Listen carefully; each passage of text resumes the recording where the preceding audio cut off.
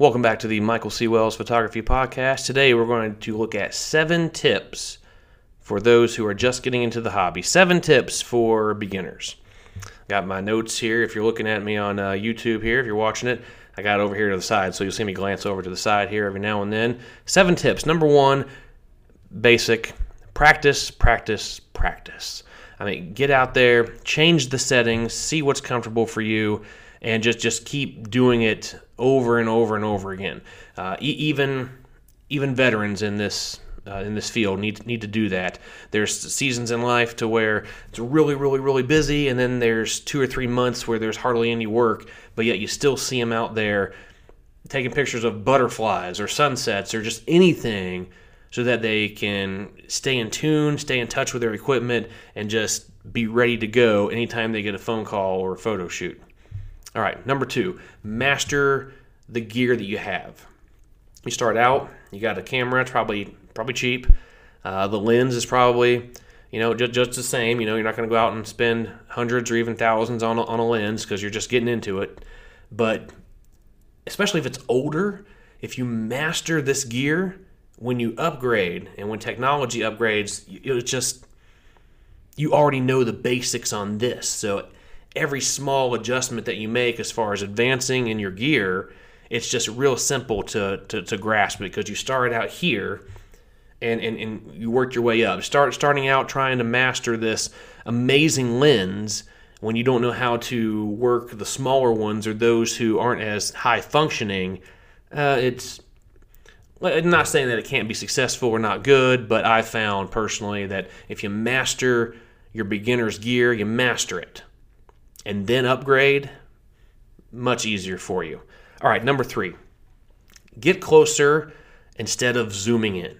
The closer that you can get to somebody and take the photographs, the better. Every time you zoom in, the light is going to be less the way you want it. Sports, kind of hard to do. I mean, you can only go to the sidelines. I mean, you can't go onto the field unless it's a timeout or unless there's something happening on the field other than play itself. So you're kind of limited if it's sports or if you're in a certain area. You're at the airport photographing airplanes, like there's only so close you can get. But especially with portraits, if you can get closer to them and take their picture, it's going to do a lot better for the background. It's going to just be better quality photographs all around the closer that you are versus being far away and trying to zoom in on them. Number 4, they say think before you shoot. And I'm here to tell you, just shoot. Don't think about it. Because if you think about it, the moment's going to be gone. Everyone, think before you shoot. Look at what you're doing. If it's a rock, go ahead. Yeah, think about it all day because a rock ain't going nowhere. If it's a river and it's the same water flow over and over and over again, yeah, think before you shoot. Get these little settings and all that. But if there's a bird on a rock, guess what? That bird's going to fly away pretty soon because it's going to take a rest and it's going to realize there's no food here. I can't take a bath in this water in this river because it's rushing too far or too hard because I don't need to be here. So don't think about it. Just shoot it. And then look at the pictures and think about it afterward. Learn from it afterwards. What did I do wrong? What could I have done better? Don't think about it and then the moment's gone. There's nothing to learn from. Oh, I'm going to think about it. Oh, what should I do? Okay, I got this setting. I got this. Okay, the lens is attached. Oh, the bird's gone. It's just shoot. Don't think before you shoot. Just shoot. Number 5, embrace those mistakes.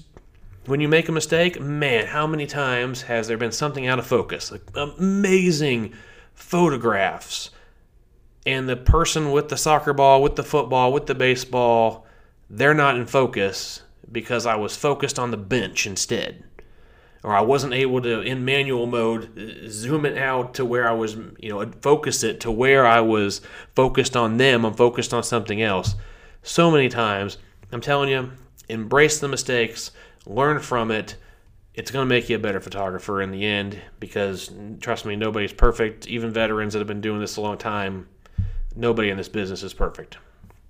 All right, on to number 6. Pick an editing software and master that software. I love the software I use. It's actually on online. It's pickmonkey.com, and it has come a long way. And just like we talked about before with beginner's gear and mastering this gear, and as new things come along, technology, and we climb up the ladder of better lenses and better cameras, this website and this editing software has done the same thing, to where they started out this way, and now they've added this, and they've added take away the background. They've added it to where it's pretty much a mini Photoshop, but I've mastered it. So when one or two things change, it's okay. I just need to learn those one or two changes. Photoshop is great. I use Photoshop as well, but I only use Photoshop when I'm printing senior banners for athletes who it's their senior year and they need to be recognized. Other than that, PicMonkey.com, PIC monkey.com. I use it for every photograph. Every photograph. There, you can go on Etsy, I believe, and buy these different editing kits and use them on Lightroom. Lightroom is very popular, but man, I'm all about the PicMonkey. All right, lastly, number 7, share your work with others on multiple platforms. You got the Facebook, you got the Twitter, you got the Instagram. If you listen to that episode about social media, put it on Nextdoor. Have your neighbors know that you're a photographer.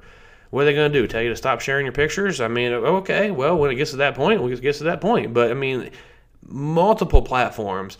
Put your pictures on YouTube. It's not a movie, you're right.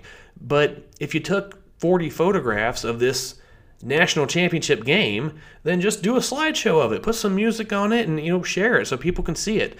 So put your work on multiple platforms. So where are we at? Practice, practice, practice. Master your beginner's gear. Get closer instead of zooming in. Don't think before you shoot. Just shoot the stuff and learn from it. When you do make a mistake, embrace your mistakes. Pick an editing software that you like, that you think you would like. Master that. Have that be your main editing software. And then share your work with others on multiple platforms. Those are my 7 tips for beginners.